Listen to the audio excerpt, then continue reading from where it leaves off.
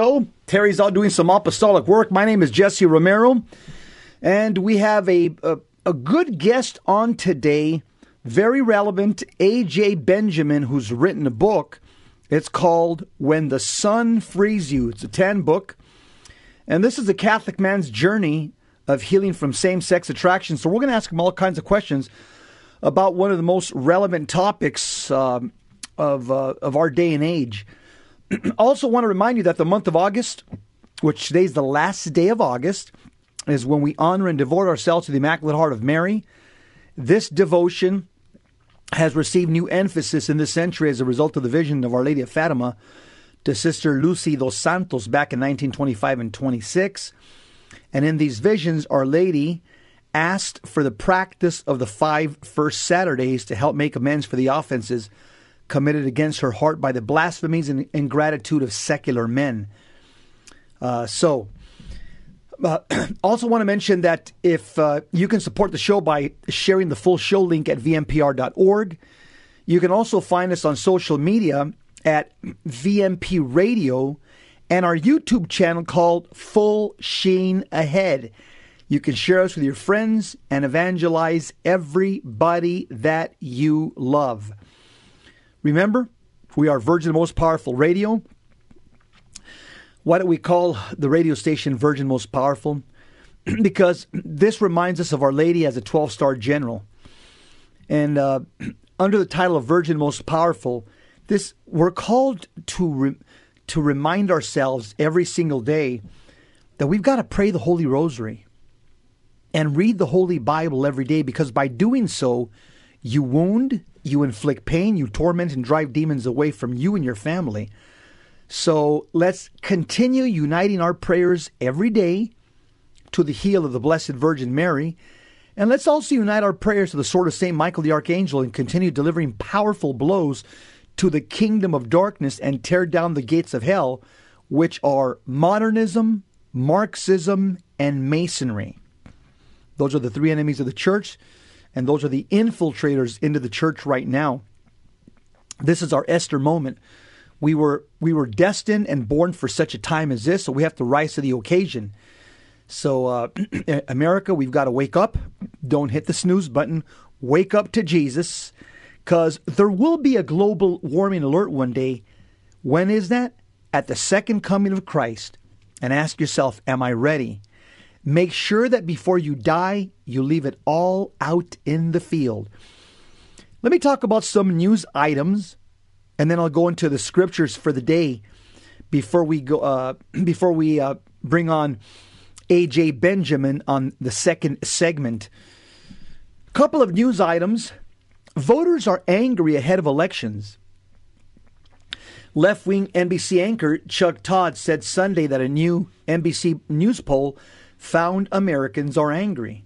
74% say the country is on the wrong track. In fact, never before in this poll has this wrong track number been over 70% for this long.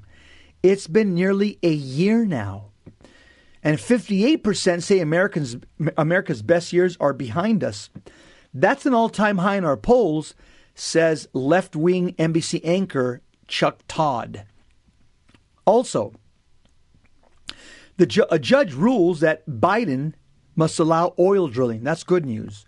U.S. District Judge Terry Doughty, a Trump nominee, placed a permanent injunction against President Joe Biden's pause on federal oil and gas leasing in 13 states. The news comes after a temporary injunction against the Biden order last year. The new ruling forbids Biden to stop issuing oil leases on federal lands, as Biden ordered during his first week in office. That's good news. Also, did you hear about the banning child trans surgeries? Yes.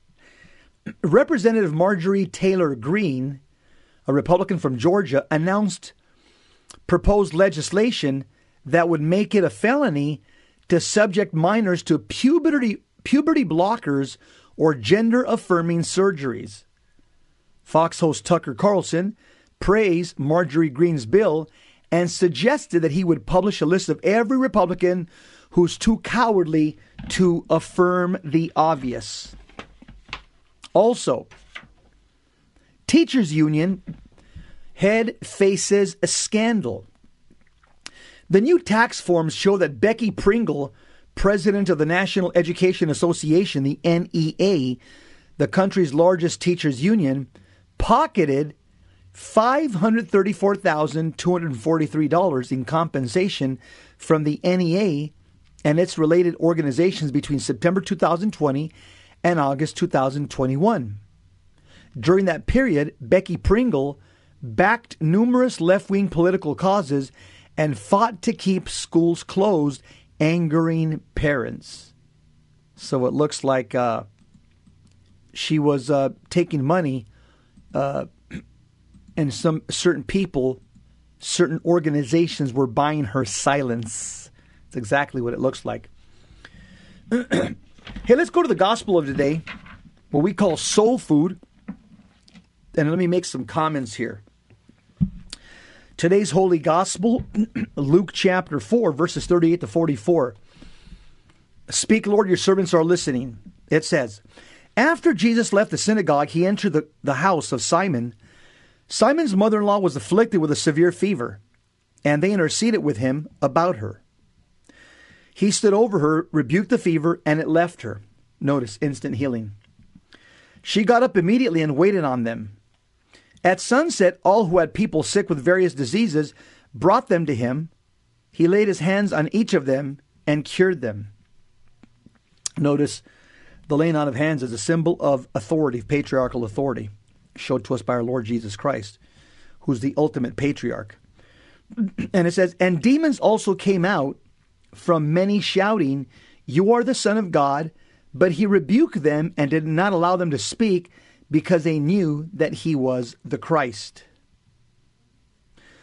So let me just make a comment. There's times when Christ allows the demons to recognize his lordship and his kingship and his sovereignty. And there are other times in the gospel that he doesn't allow the demons to know who he is. So they keep asking, if you are. And so Jesus Christ, because he's God, Jesus Christ can blind the demons, or he can give them the ability to understand who he is. It's all up to him and his prerogative. The scripture says, at daybreak, Jesus left and went to a deserted place. The crowds went looking for him, and when they came to him, they tried to prevent him from leaving them. But he said to them, to the other towns also I must proclaim the good news of the kingdom of God, because for this purpose I have been sent. And he was preaching in the synagogues of Judea, the gospel of the Lord. Praise to you, Lord Jesus Christ. Notice Jesus Christ came to the Jews first. He went to the synagogues first. He came to preach to the souls, the Jewish souls in Judea. I want to share another saint that's in today's Magnificat. She's like a Saint Maria Goretti. Her name is Blessed Perini Morosini, and she died a death like Maria Goretti. Look at this amazing young lady. Her name's Blessed Purina Morosini. She died in 1957. She was a laywoman. It says, it would be a great happiness for me to die like Maria Goretti, she said.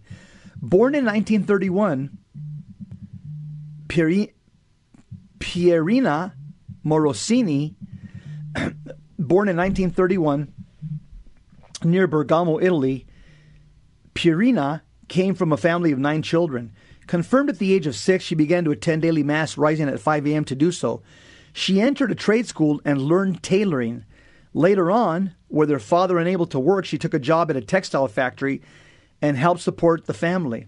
It is said she never complained. Pierina also joined the Third Order Franciscans. She taught as a catechist and helped raise financial support for seminarians and foreign missions. Every day before she would attend Mass and receive Holy Communion, praying the rosary on her walk to church and workplace, one day as she returned home, a young man attacked her in an isolated place and attempted to force himself upon her.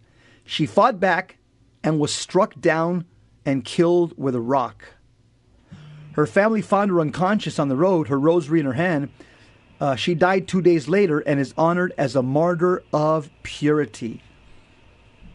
I want to offer a prayer to Blessed Pierina. Compassionate Father, your daughter, Blessed Pierina Morosini, was willing to die to defend her chastity. Through her prayers, grant us renewed love for the virtue of purity. Amen. And that seems to be the issue that we're all wrestling with right now, the 6th and 9th commandment.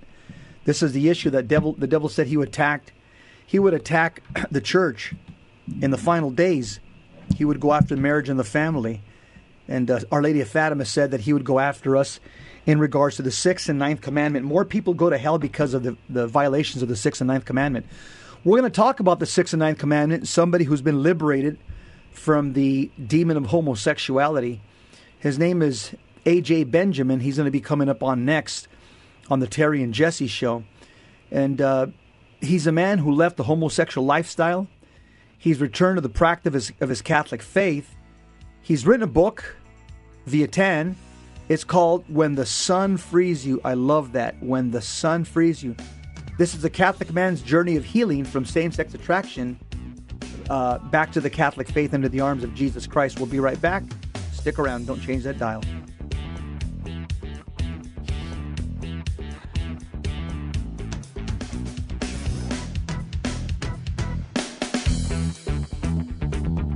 Welcome back to the Terry and Jesse Show.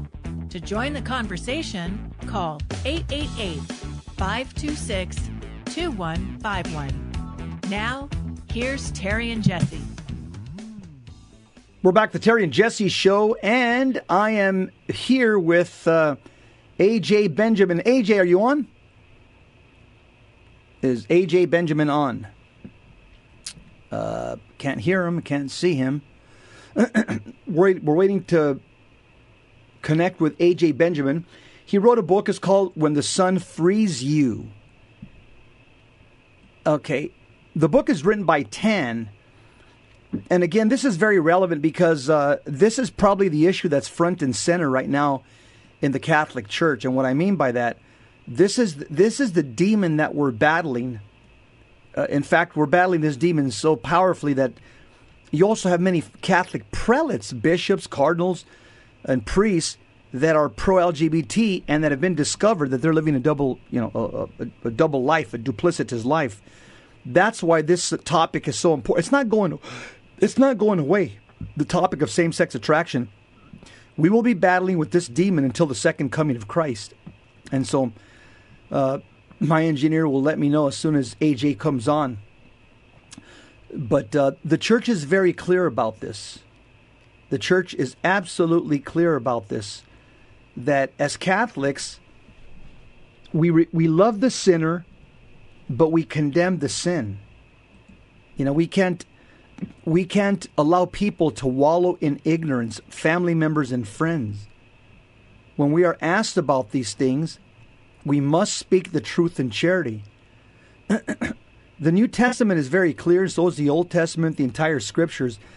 Every Catholic should read at least once Genesis chapter 19. Genesis chapter 19. This is the story of the way God destroyed Sodom and Gomorrah by raining fire and brimstone upon it till it was totally destroyed because of the sin of rampant homosexuality being practiced. It's from Genesis chapter 19 from verses 1 to 29. This is one of those must-read stories for every single Catholic. And also, in the Old Testament, it's very clear. In Leviticus chapter 18, verse 22, Moses writes to the Levite priest, "You shall not lie with a male as with a woman. It's an abomination." Close quote. So what does it mean, an abomination? The word abomination means it is depraved. It is vile. It is shameful. It is detestful. We also see in Leviticus chapter 20, verse 13, the Old Testament tells us, and I'll wait till Richard, let me know when AJ's on. Just let me know and interrupt me. Leviticus chapter 20, verse 13, It says, if a man lies with a male as with a woman, both of them have committed an abomination. They shall be put to death. Their blood is upon them.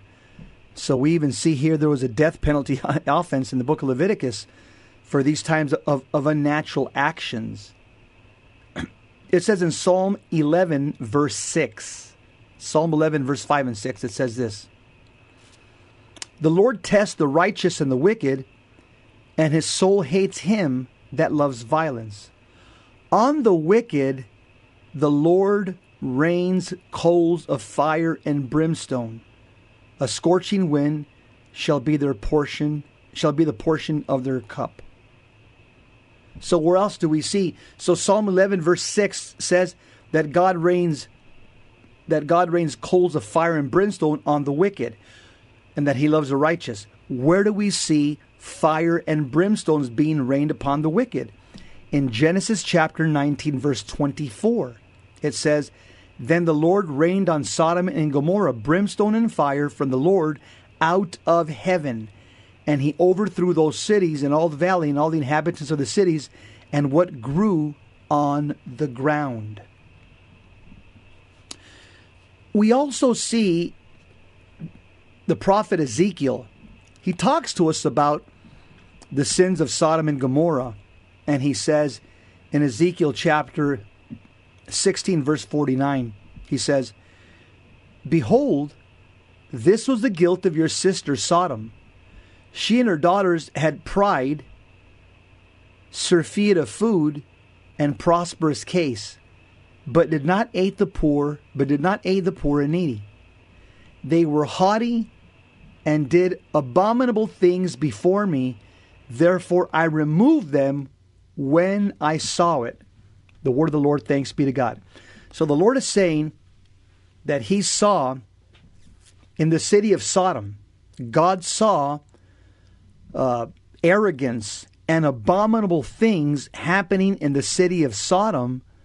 He saw it, and this is why he removed them. What does the word abominable mean? Abominable things. It means abhorrent things. It means horrible things. It means revolting, foul, repugnant, detestable, and loathsome. What did God see? He saw the practice of open sodomy in the streets of Sodom and Gomorrah. And this is why God rained fire and brimstone. You're listening to the Terry and Jesse Show. I'm waiting for AJ Benjamin to come on. My engineer will let me know as soon as he gets him on. We're having some technical difficulties. But I'm talking about what the Bible Jesse, says. can you hear me? I can hear you, AJ. Hey, how are you, Jesse? I am how are better you, than Jesse? Great. I'm better than most, not as good as some. Well, let's get right to it, AJ. You Awesome. wrote a book. Yeah, you wrote a book called When the Sun Sets You Free. Let me ask you a question, AJ. If you could have a one-on-one conversation with Father James Martin, the most openly pro-LGBT priest in the world, what would you say to him? Wow, that is a great question. I think the first thing I would ask him is, what are your goals for ministry? I know he talks a lot about accompanying people and meeting them where they're at, but to me, he seems to just leave them there, and that's kind of different from what Jesus did. I mean, Jesus didn't go and meet with sinners so that he could just leave them there and say he was tolerant of them and accepting of them, but he challenged them, and he challenged them to be better than they thought they could be. He offered them his grace to make them better. And so I would ask Father Martin, exactly what are you offering? Because it really, all it seems is that there's a lot of, you're okay the way you are. And I would also ask him, and certainly everybody as in their fundamental human dignity is, a child of God in that sense. But what I would say is, Father, do you believe we need a savior? Do you think we're good enough as we are, or do you think we need to go a step further?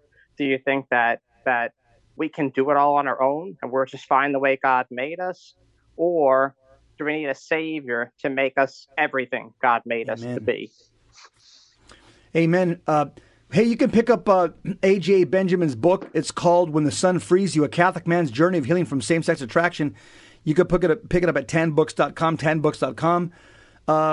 A.J., can you tell me a little bit about your experience as a teenager, the desires that you had?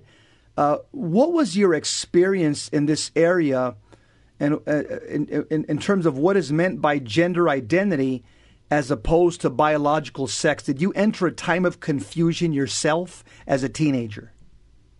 Absolutely. I think I had always had attractions to the same sex, even from a very early age, which primarily, I believe, resulted in a disrupted relationship with my father and a strained relationship with my father, which kind of closed me off to the world of men.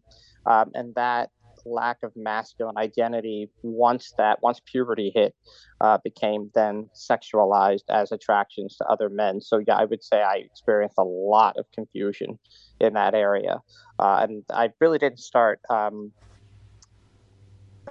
seeking healing of that. So probably I was in my 20s. AJ, you said that you consider yourself, a long time ago, before your conversion, that you were born gay. So at one point in your life, did you consider yourself born gay? And can you explain what you mean by that? And why don't you believe that any longer?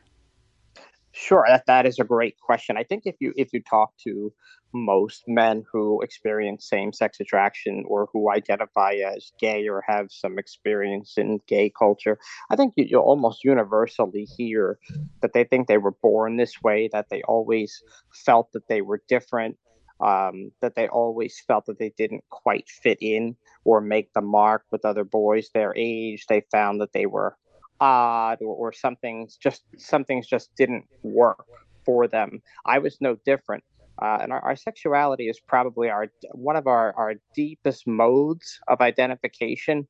So if something is wrong there, it's going to affect our very being to the point where we are going to feel very isolated and different from those around us. And that's so pervasive that when you hear people say, "Oh, I think I was born gay. I was always this way." As far as we know, that's kind of our own reality, the way we have experienced the world. So I would have thought that as well, because I always had all those feelings that you'll hear a lot of men who identify as gay as having. I always had those feelings of being different, of not being connected, etc. And then, of course, that's reinforced by our educational system. Mm-hmm. That's reinforced by psychological associations and things like that who are putting forth, and even in the church, we mentioned Father James Martin. He very much would follow that line. He has said that on a number of occasions. And so when I was experiencing these things, that's what I was really hearing. I really wasn't hearing much about the other side. That while, that may have been something that you experienced, but that doesn't mean you were born that way, or that it's unchangeable, or that it's always going to be that way. And that's what I think the great difference was for me. We're talking to A.J. Benjamin, author of the book, When the Sun Frees You, A Catholic Man's Journey of Healing from Same-Sex Attraction. If you want to buy the book, go to tanbooks.com. tanbooks.com. A.J., so do you consider yourself an ex-gay? That's a really great question. I normally don't, and I'll tell you why. Because gay is really a label. It's before the beginning of the 20th century, it was not really used. You don't see that term really come up. I mean, if you look at even look at musicals that were done in the 1950s or movies, the word gay is another word for happy. It was really co-opted to become an identification label in the 1950s and 60s, and then that kind of came to be the label by which the community of people who were attracted to members of their own sex AJ, got a hard break. To describe themselves. Got a hard break. We'll be back with A.J. Benjamin. Stick around. Don't change that dial.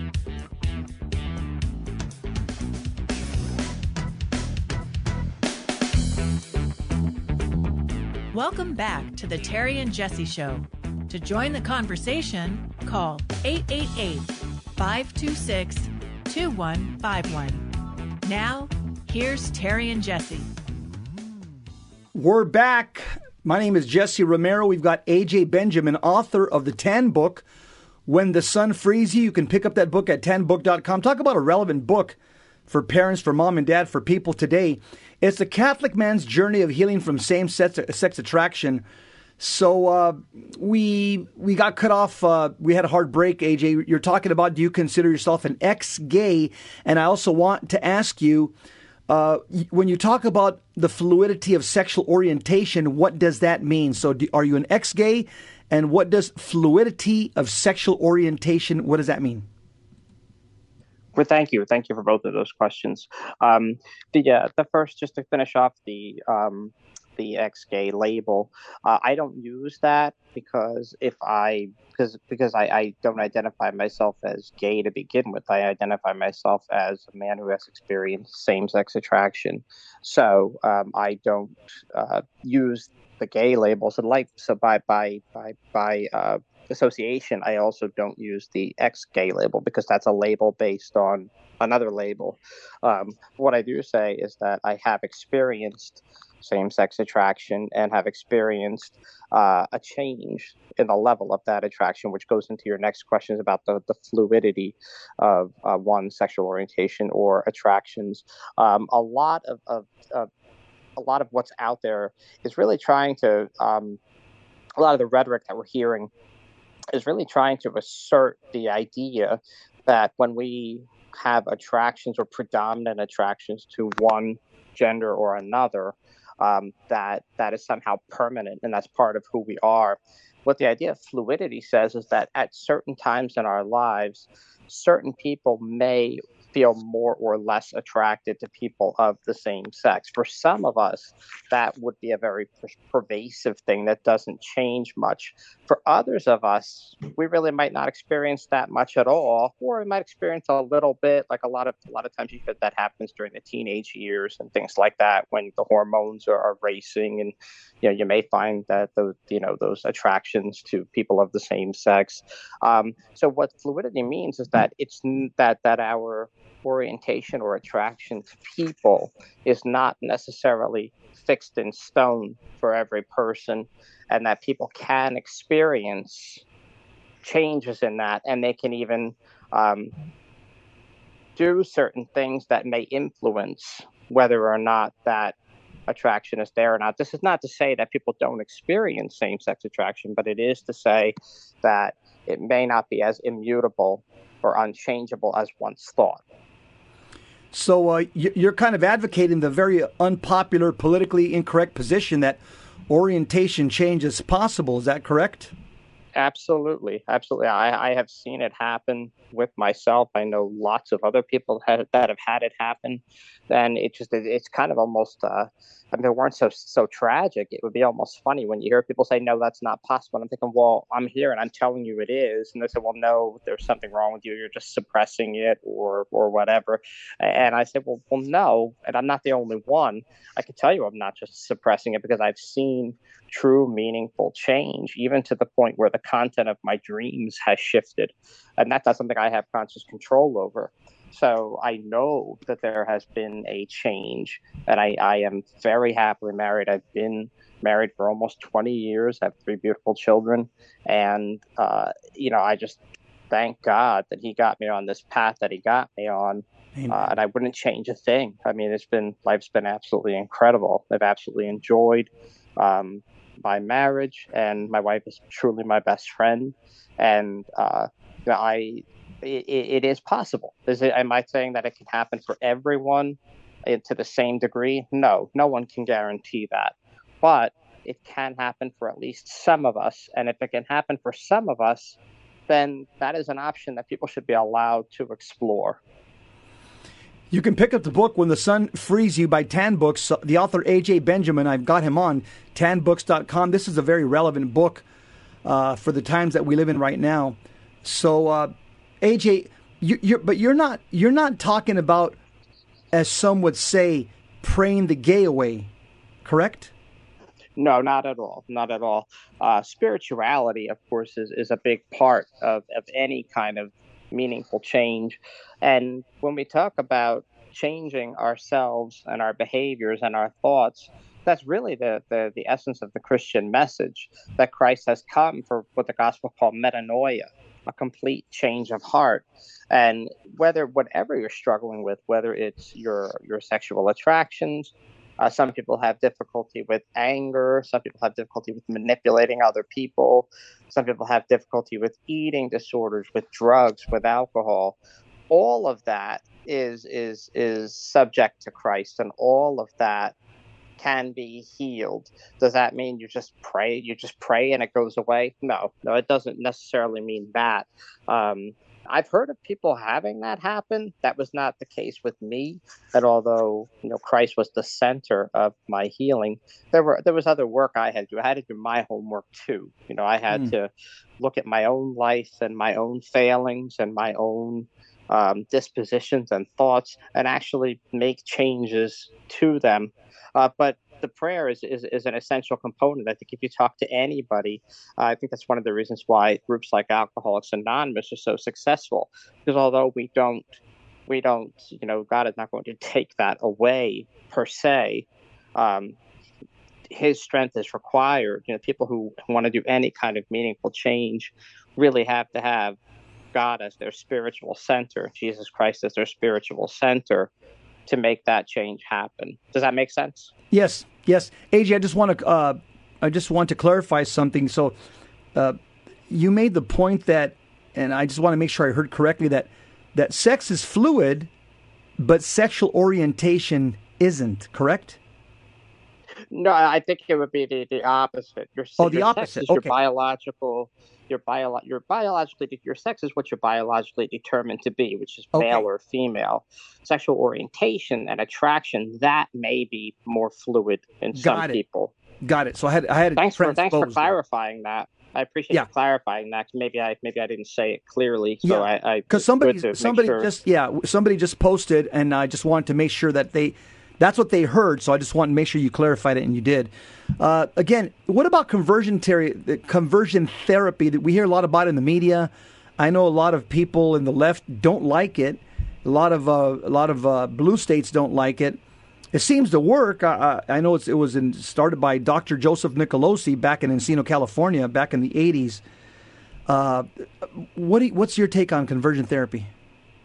Well, a lot of the huge problem with that is that what you're talking about with Nicolosi and people like that is this very specific form of therapy with very specific principles that are used. This has often been used and misused by other people. You hear about people, getting the shock treatments and the pornography exposure and things like that. That is all often lumped in with conversion therapy, and also the name itself, conversion therapy, tends to have this idea that it's a religious thing. It's kind of like the pray the gay away thing. The other therapy, the other names for it that seem to be a little bit more descriptive and more accurate are either reparative therapy or restorative therapy. Now, at the root of this is, of course, that it is not a gay affirmative therapy, and I think that's what a lot of people on the left object to, because they object to anything that is not gay affirmative, which means that you have to accept that you are gay or you're not going to be happy. That's what gay affirmative therapy is. That's really the only thing that's acceptable by the elites, in our society today. So if we try to say, well, we can say that we affirm you as a person, but we can offer you some choices in the way you want to explore your sexuality and your lifestyle, we're not going to necessarily say that you have to embrace a gay identity. That's really what people object to more, and the whole idea of conversion therapy is kind of a whole separate issue. But to answer your question in short, I have used the principles of it, which I'm going to call reparative therapy or restorative therapy.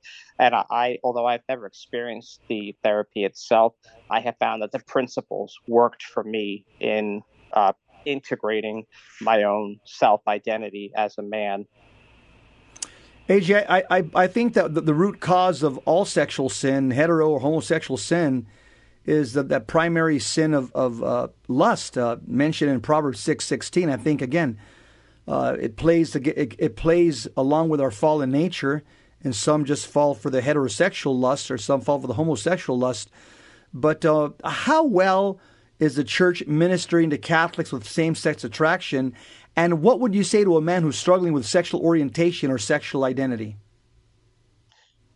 Okay, the first question when we talked about the root cause, I would say it's lust fueled by envy, because a lot of times it's our own insecurities as men that drive us to behave the way we do, and that's not necessarily limited to same-sex attraction.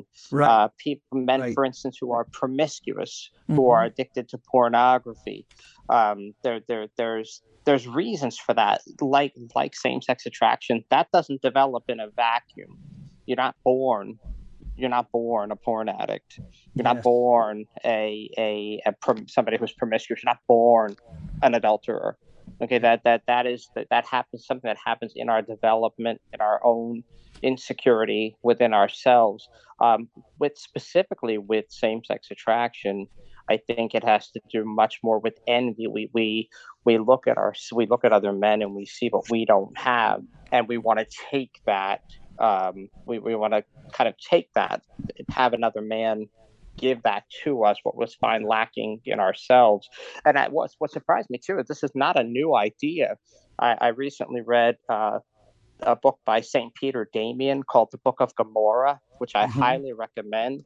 And he's tackling this issue among the clergy 1,000 years ago.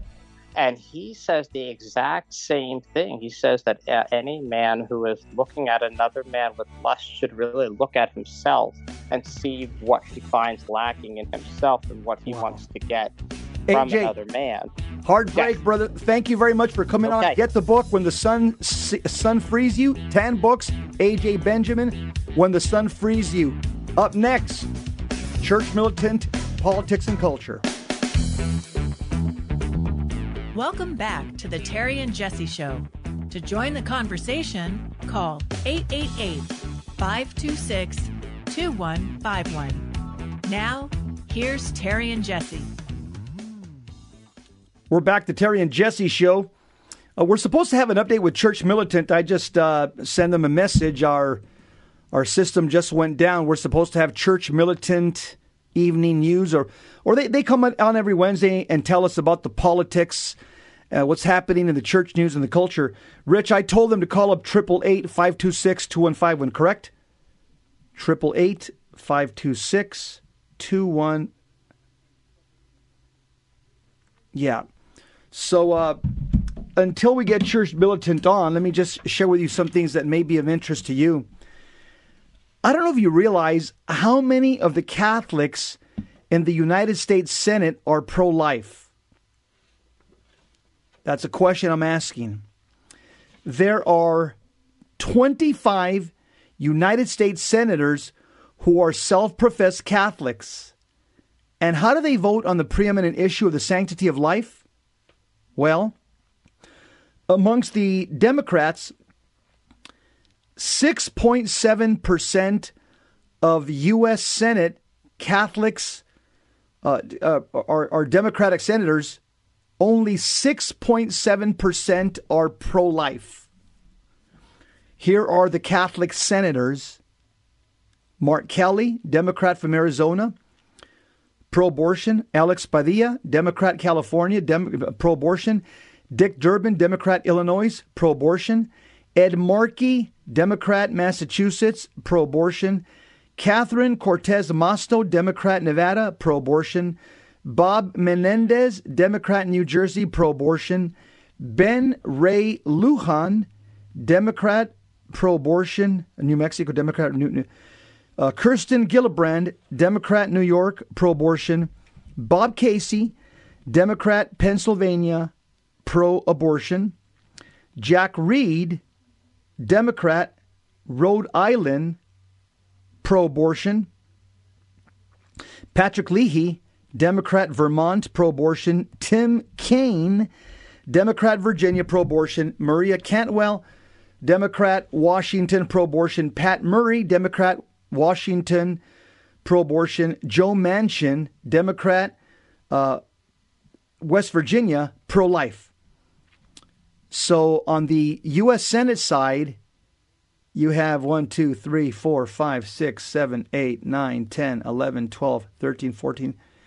You have 16 Catholic senators. Yeah, 16. 1, 2, 3, 4, 5, 6, 7, 8, 9, 10, 13, 14. 15. Excuse me. 15 Catholic senators on the U.S. Senate side. Only 1 pro-life. 14 pro-death. That's a shame. Let's take a look at the Republican side here. You have 80% of Catholic Republican senators are pro-life. Here they are. Let's go through them. There's how many Catholic senators are there on the Republican side? 1, 2, 3, 4, 5, 6, 8, 9, 10. 10 Catholic Republican senators. Here they are. Lisa Murkowski, Republican, Arkansas, pro-abortion. Or is it Alaska? Excuse me, Alaska, pro-abortion. Dan Sullivan, Republican, AK, I think it's Alaska, pro-life. Marco Rubio, Republican, Florida, pro-life. Jim Risch, Republican, Idaho, pro-life. Mike Braun, Republican, Indiana, pro-life. Susan Collins, Republican, Maine, pro-abortion. Tom Tillis, Republican, North Carolina, pro-life. John Haven, Republican, North Dakota, pro-life. Pat Toomey, Republican, Pennsylvania, pro-life. Mike Rounds, Republican, South Dakota, pro-life. Well, there you go. And I'll tell you, which I should probably start talking about it, lukewarm Catholics. The problem we're having, the problem in our society, don't get me wrong, we have, some bad laws, some bad Supreme Court decisions. I get all that. And we have some bad people in general. We got some bad people in general out there. But can you imagine if all Catholics were on board with Jesus Christ and the Catholic gospel, the social kingship of Christ? We would turn this ship around because we have the numbers. But the problem is lukewarm Catholicism. That's the biggest problem that we face. Lukewarm Catholics, they fall into the condemnation of Revelation chapter 3, verse 14. Our Lord Jesus Christ says, I know your works. I know that you're neither cold nor hot. I wish you were either cold or hot, but because you are lukewarm, neither hot or cold, I will vomit you out of my mouth. Wow. Wow. I will vomit you out of my mouth. I'm seeing here that Church Militant is trying to call up the studio here. So let me put them in contact with Richard, our engineer here. They're trying to get a hold of Richard, our engineer. So let me just send Church Militant a text. Call Richard. And here's his number. Okay, done. So talking about lukewarm Catholics. Lukewarm Catholics, they destroy the faith of weak souls. Lukewarm Catholics lukewarm Catholics scandalize and destroy the public image of the church and priests in particular. Lukewarm Catholics, it makes the work of evangelization very, very difficult and in many cases impossible. Lukewarm Catholics undermine the authority, the moral authority of the church. And lukewarm Catholics, lukewarmness is like a neutron bomb that goes off in the church. And let's just be honest. God will punish both the men and women who do evil and the good who do nothing to stop the evil. The scandals, the corruption, the unrelenting media coverage,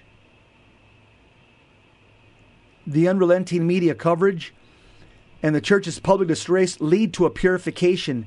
It's a purifying fire that God willing will bring about much more than just a purification. It's also a judgment. It's nothing less than the hand of God upon the church in this part of the world for the last 40 to 60 years of infidelity, corruption, disobedience, dissent, affluence, and I might add, 60 years of lukewarm Catholicism. My brothers and sisters in Christ, you must know that the priests who are lukewarm and lay people who are lukewarm and do such things fall under the condemnation of our Lord Jesus Christ in Revelation chapter 3, verse 15. People are sick and tired of lukewarm Catholicism. They're sick of superficial, boring, non-committal Catholic preaching. But this is our present condition. Our people are tired of shepherds who seem to protect the wolves rather than the sheep. They've had enough of the modernist mush. New Age nonsense has been shoved down our throats in the place of the true Catholic faith. And people are fed up with the superficial spirituality of butterflies, banners, and balloons. They've had enough of liturgical abuses and irreverence at Holy Mass. It comes in many different forms, by many different names and many different disguises. You can call it lukewarm Catholicism. You could call it cafeteria Catholicism. You could call it modernism. You could call it liberal American Catholicism. You could call it moral relativism. Whatever you choose to call it, it's a fatal disease. It's a killer, and ultimately it leads to a paralysis of the faith and the ruin of souls, the damnation of souls. Lukewarm Catholicism in all its various forms can be rooted in many things. But if we're to have a robust spiritual health, we must develop 7 daily habits. Number 1, morning prayer. Number 2, spiritual reading. Number 3, the rosary, the daily rosary. Number 4, daily spiritual communion. Number 5, mental prayer. Number 6, the Angelus. And number 7, daily examination of conscience. These 7 habits must take priority in our lives, for they're more important than meal, sleep, work, or recreation. And the situation is critical. Just look around you. Do you need more evidence or proof to convince you that God is in reality a low priority in the lives of people, in your own life and in your family? One of the things that has taken men away is the love of sports. Sports has become one of the great idols of modern times. In the Old Testament, God punished the Israelites when they turned to idols. They worship Baal. We don't worship Baal any longer. Now we worship the god of Baal, baseball, football, basketball, etc. It's time to rebuild the church. Christ said, I've come to cast fire upon the earth and long to see that flame enkindled. You can still pray.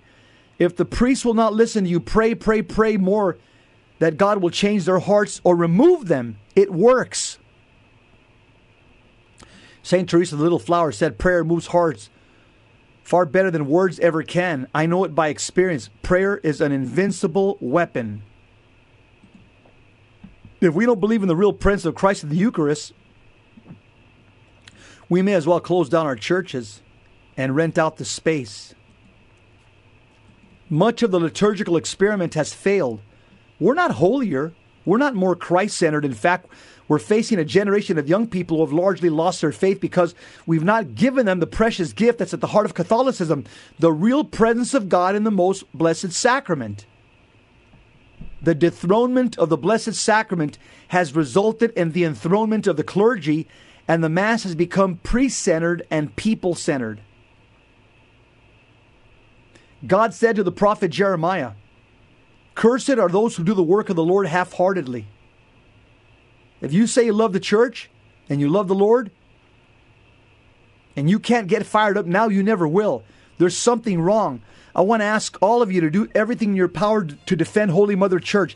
Stand up, speak up, rise up to end lukewarm Catholicism. St. Padre Pio said, be firm in your resolution. Stay in the ship in which Christ has placed you. Let the storm and the hurricane come. Long live Christ, he will not perish. What is there to fear? If God is with us, who can be against us? That's a wrap, family. We'll see you next time, same Christ channel, the Terry and Jesse Show. Keep the faith that is more precious than silver and gold. And remember, Let's live and die in a state of sanctifying grace. Let us be holy or die trying.